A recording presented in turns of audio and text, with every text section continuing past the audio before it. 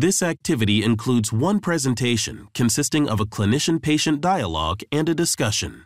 At any time during this case, you may download supporting materials and share this activity with colleagues.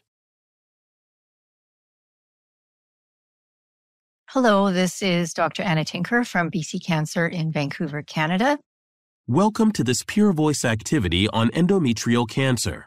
This activity includes one presentation consisting of a clinician-patient dialogue and a discussion. At any time during this case, you may download supporting materials and share this activity with colleagues. Cindy is a 53-year-old female who was previously healthy, but now has metastatic endometrial cancer.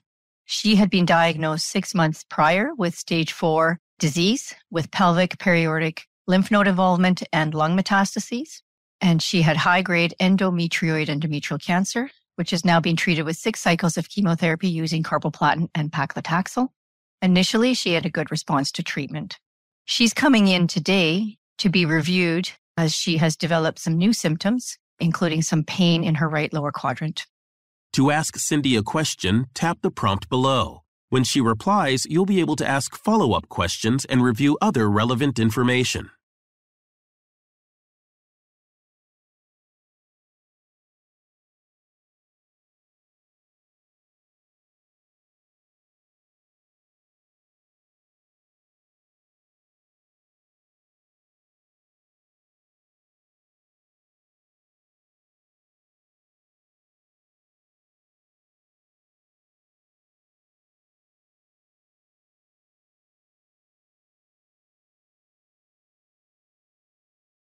Our patient, Cindy, who had presented with advanced disease and progressed soon after completing first-line chemotherapy, has had her tumor biomarker information, and this was an essential part in determining the next step in her care.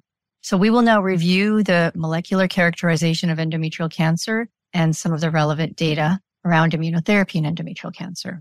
The TCGA molecular classification was quite revolutionary in the treatment of endometrial cancer. Within endometrial cancer, there's actually 4 molecular subgroups, some of which we called the copy number low or no specific molecular profile group, some of which are called the mismatch repair deficient or MSI high group. There's a small group with POLE mutation, and there's a P53 mutated subgroup. Prognosis varies by the molecular subgroup, but what's really important, treatment should vary depending on the molecular subgroup. The mismatch repair deficient subgroup, where Cindy, our patient, belongs, is a subgroup that has a high mutational load, and it's a group that has an intermediate prognosis in terms of long-term outcomes. I want to draw your attention to something here that's important to note. Amongst all of these molecular subgroups, but particularly for the mismatch repair deficient subgroups, you can see that all the different histological subtypes can fall into all of the different molecular groupings. So non-endometrioid and endometrioid, high-grade and low-grade can all be mismatch repair deficient or POLE mutated or P53 abnormal or no specific molecular profile. And the reason that's important to note is you cannot assume based on the histology the molecular subgrouping. The molecular subgrouping has to be tested for specifically. And one strategy to do this is using a tool called the PROMIS classifier. Some approaches would include testing all samples for mismatch repair deficiency. If mismatch repair deficiency is not identified, then there could be the strategy of testing for the POLE mutation, which is a genetic test, or one of the many mutations, and then immunohistochemistry for P53. And only if all of those tests come back negative would the case then be classified as no specific molecular profile. So guidelines for the management of advanced or recurrent endometrial cancer do include a variety of possible options. And of course, every case is individually evaluated. Therefore, what you might do for any one case would differ even if they have the same molecular profile. Surgery and sometimes radiation is appropriate in some situations. And then, of course, systemic treatments, chemotherapy, anti-PD-1 monoclonal antibody therapies such as pembrolizumab, dostarlimab, and hormone therapies.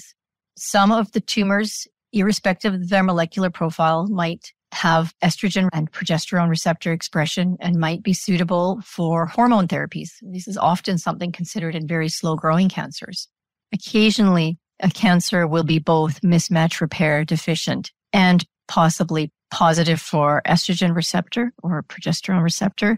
And there may be a decision that needs to be made or considered around when should hormone therapy be used or should it be used in place of immunotherapy.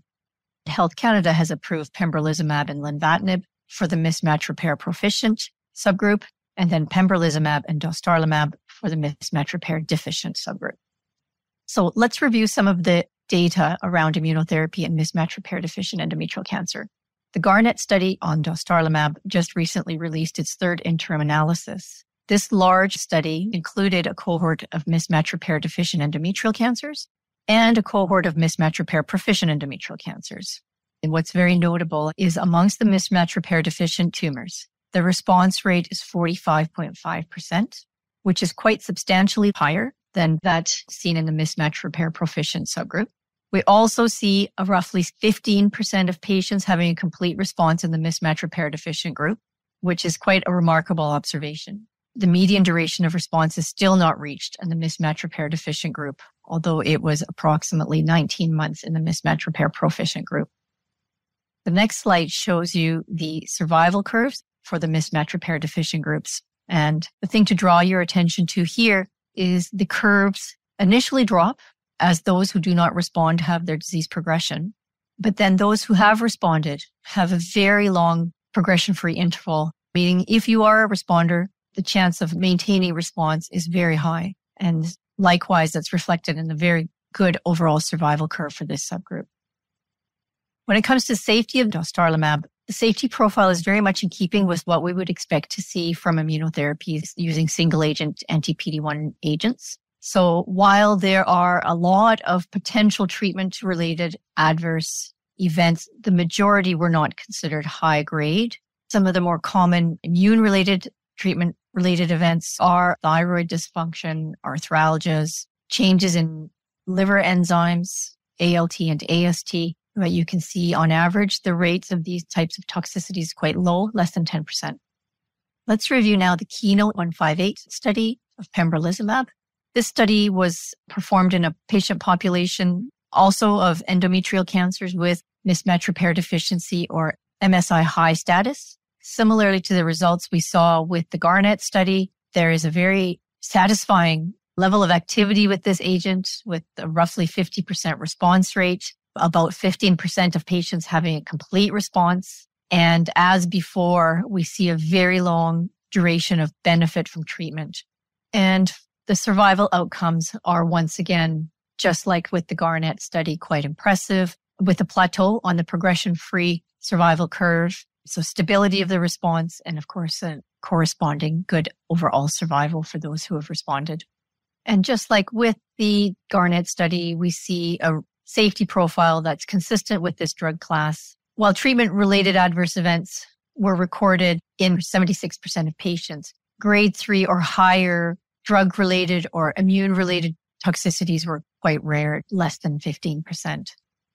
Now, immunotherapy is also now being used for patients with mismatch repair proficient disease, but in combination with a targeted therapy. So the Keynote 775 trial demonstrated the efficacy of lenvatinib and pembrolizumab in advanced endometrial cancer. And you can see the progression-free survival is almost doubled, and the overall survival is improved by approximately 5 months in the mismatch repair proficient population, although similar results are seen in the overall population for median progression-free and overall survival. So the safety profile of this combination is different. The occurrence of treatment-related adverse events was much higher, and in particular, grade 3 treatment-related adverse events on the lenvatinib and pembrolizumab arm was seen in roughly 90% of patients. A significant proportion of those were categorized as serious, and treatment tolerance was a challenge with some people having to discontinue therapy because of treatment-related toxicity or intolerance. However, the combination is active and approved in Canada and based on molecular profiling would be routinely offered to patients who are suitable for the therapy if their disease is mismatch repair proficient. I want to spend a moment discussing the immune-related adverse events because this really does pose a significant challenge right now for oncologists. And that's, of course, because immunotherapy can pretty much affect any region of the body. Treating patients with immunotherapy means having a very, very high level of clinical suspicion around new symptoms, making sure that we're remembering these possible toxicities and evaluating symptoms for not only the common possible causes, but for immunotherapy-related causes. There are many different algorithms developed for approaching the management of immune-related adverse events. And the first would always be to start with asking, could this be an immune-related adverse event, yes or no? And if the answer is yes, then it's always important to rule out other underlying etiologies. And if no other cause is found and you believe it's likely immunotherapy related, appropriate management needs to be implemented. Low-grade toxicities might just be managed with symptomatic therapies such as steroids or antihistamines. But as we start getting into the higher grade toxicities, some of the most important things to remember is the early initiation of steroid therapy, because it is really steroids that abate many of these autoimmune processes. In some cases, there are special considerations like the need to get subspecialists involved to manage possible complications. In summary, the treatment of endometrial cancer is really a multidisciplinary and multi-pronged approach, which includes not only surgery and radiation and chemotherapy, but a consideration for other treatments such as immunotherapy and hormonal therapies. Molecular characterization is now essential to make sure all possibilities are explored. Reflecting back on our patient, Cindy, the molecular characterization of her disease was very helpful for understanding her therapeutic options once people are on treatment. It's understanding how to identify and manage side effects. That's very, very important. Thank you very much. This has been an activity published by Peer Voice.